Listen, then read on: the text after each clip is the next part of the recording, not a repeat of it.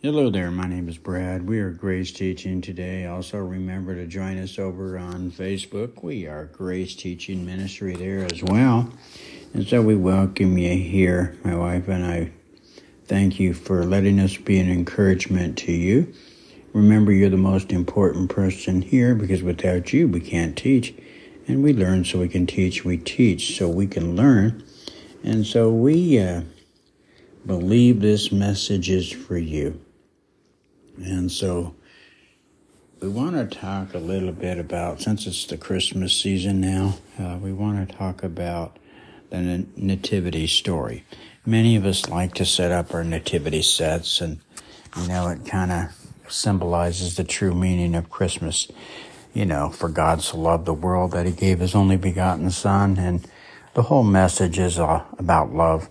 But we wanted to tell you a little story, and from the Bible. And, a lot of times it's easy to overlook why Jesus came. And so we want to take a look at the Christmas story and the meaning behind the nativity.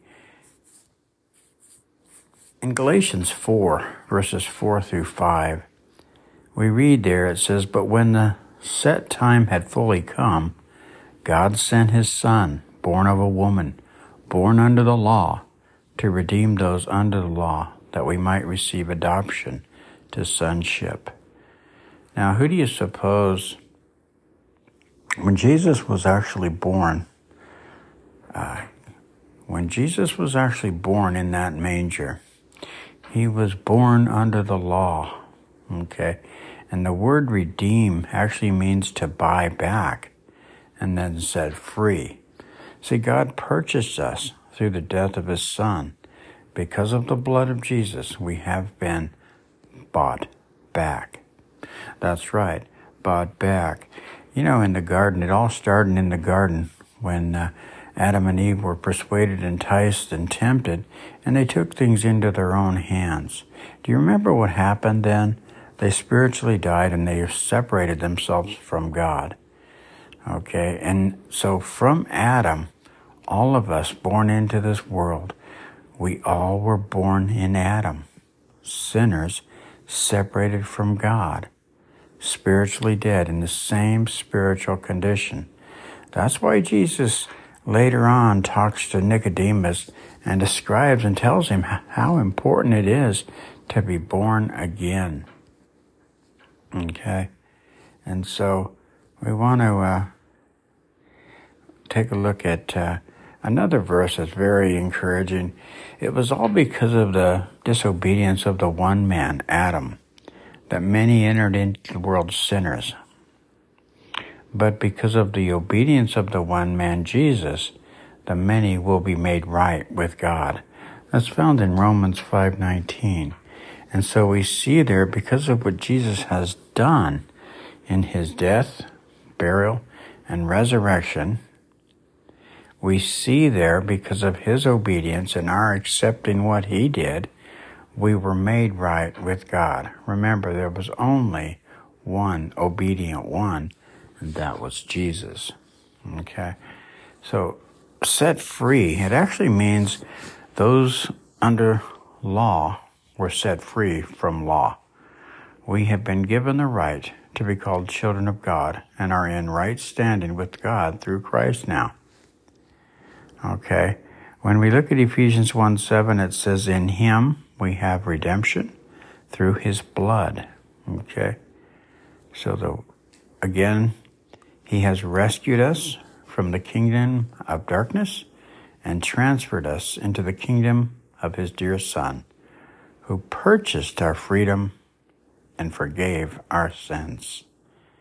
You see, that's found in Colossians 1:13 and 14.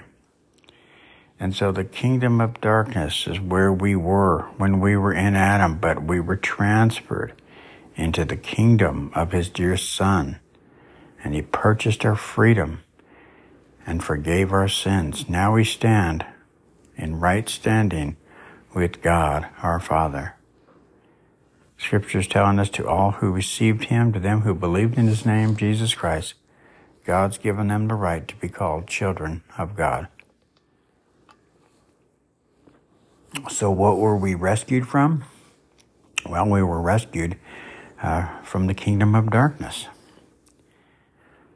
And where were we transferred to? We were transferred to the kingdom of his dear Son. Now we stand in Christ, and he is our wisdom. Because what he has done, you belong to Christ Jesus now.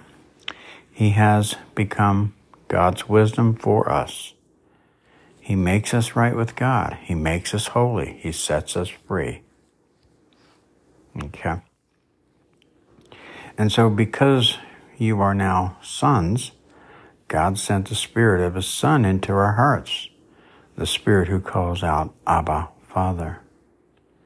So you're no longer a slave, but God's child. And since you are his child, God has made you also an heir. Okay, so where did God send the Spirit of his Son? Answer, God sent the Spirit of his Son into our hearts. Who are we now? You are no longer a slave, but God's child. What has God made us? God has made us an heir.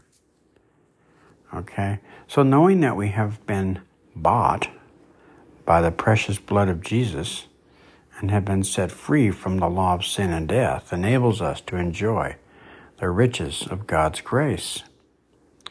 So in light of the fact that we have been redeemed, it just doesn't make sense to go back to our lives of bondage, does it? You know, Jesus had earthly ministries before the cross. He had 2 earthly ministries. He came to redeem those under the law, show the law that they didn't have a righteousness that surpassed his. So he was always bearing them under the law, telling them things like, if you looked at a woman with lust, you've committed adultery in your heart.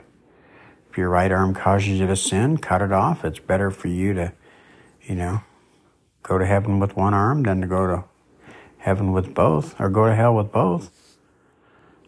And what he's doing there is he doesn't want them to cut their arms off. He doesn't want to pluck their eyes out. He says, if you look at, if your right eye causes you to sin, pluck it out. It's better for you to go to heaven with one eye than to go to hell with both. So what's his point? His point is he's telling those under the law that they don't have a righteousness that surpasses his. He wants them to see a need for him. Okay? And also keep in mind that he's also showing the disciples, he's given the disciples an example of how to live dependent on the Father. He's given the disciples an example, of how to live dependent on him under grace through the way he lives dependent on the Father. You see that? And so before he even goes to the cross, he has those 2 ministries going on.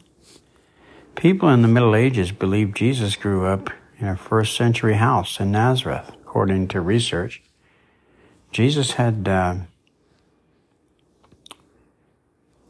was with the disciples in Nazareth, in his hometown. The next Sabbath, he began teaching in the synagogue, and many who heard him were amazed. They asked, where did he get all this wisdom and the power to perform such miracles?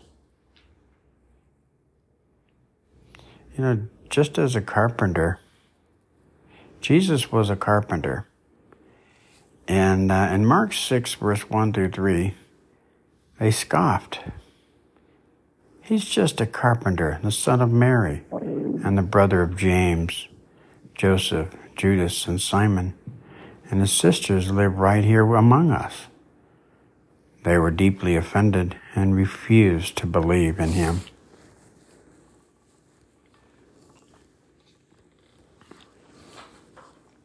And so, Jesus and his disciples, did you know this? Jesus and his disciples primarily spoke Aramaic.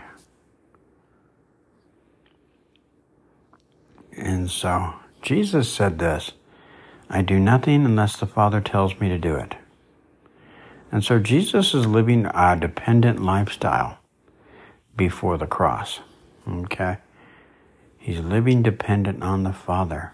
He says, I do nothing unless the Father tells me to do it. Jesus gave them this answer, I tell you the truth, the Son can do nothing by himself. He can do only what he sees his Father doing. Jesus was dependent on the Father. He says this in John 12:49, for I did not speak on my own, but the Father who sent me commanded me to say all that I have spoken. It was the time Philip said, show us the Father, Jesus, and that'll be enough for us. And Jesus said, don't you believe that I am in the Father and the Father is in me? The words that I say to you, I do not speak on my own authority. Rather, it is the Father living in me who is doing the work. Believe me when I say that I'm in the Father and the Father's in me, or at least believe on the evidence of the works themselves. You know, Jesus did not do one independent act as he grew up. Jesus said, when you have lifted up the Son of Man, then you will know that I am he, that I can do nothing on my own, but I speak just what the Father has taught me. Jesus said by himself he can do nothing, and he judges only as he hears the Father. Jesus answered, what I'm about to tell you is true. The Son can do nothing by himself. He can do only what he sees his Father doing. What the Father does, the Son also does. I can do nothing by myself, he says. I judge only as I hear, and my judging is fair. I do not try to please myself. I try only to please the one who sent me. And we all remember the scene where the woman was caught in the act of adultery. And the law, the Pharisees wanted to stone her to death because the law of Moses said to. And then they asked Jesus, they said, Jesus, what do you say we should do? As Jesus was drawing a line in the sand, he heard the Father, and he spoke what the Father said to him.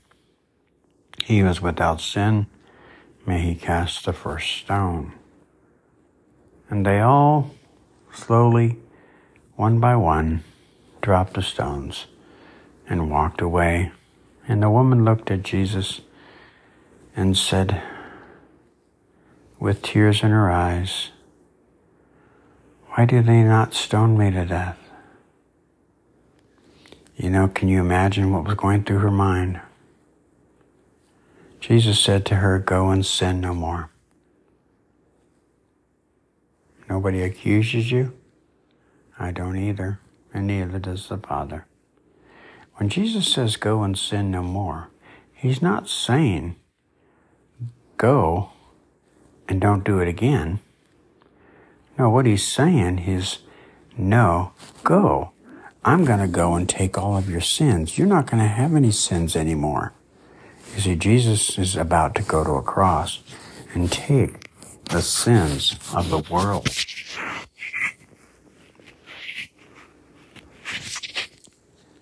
You see there? So this has been the first part of the meaning of the Nativity. And so we want to thank you for this opportunity to talk about the true meaning of Christmas and Jesus being the reason for the season. And we're going to continue this, but keep in mind this is the first part. And so we'll continue this at a later time. Thank you so much, and God bless, and have a Merry Christmas.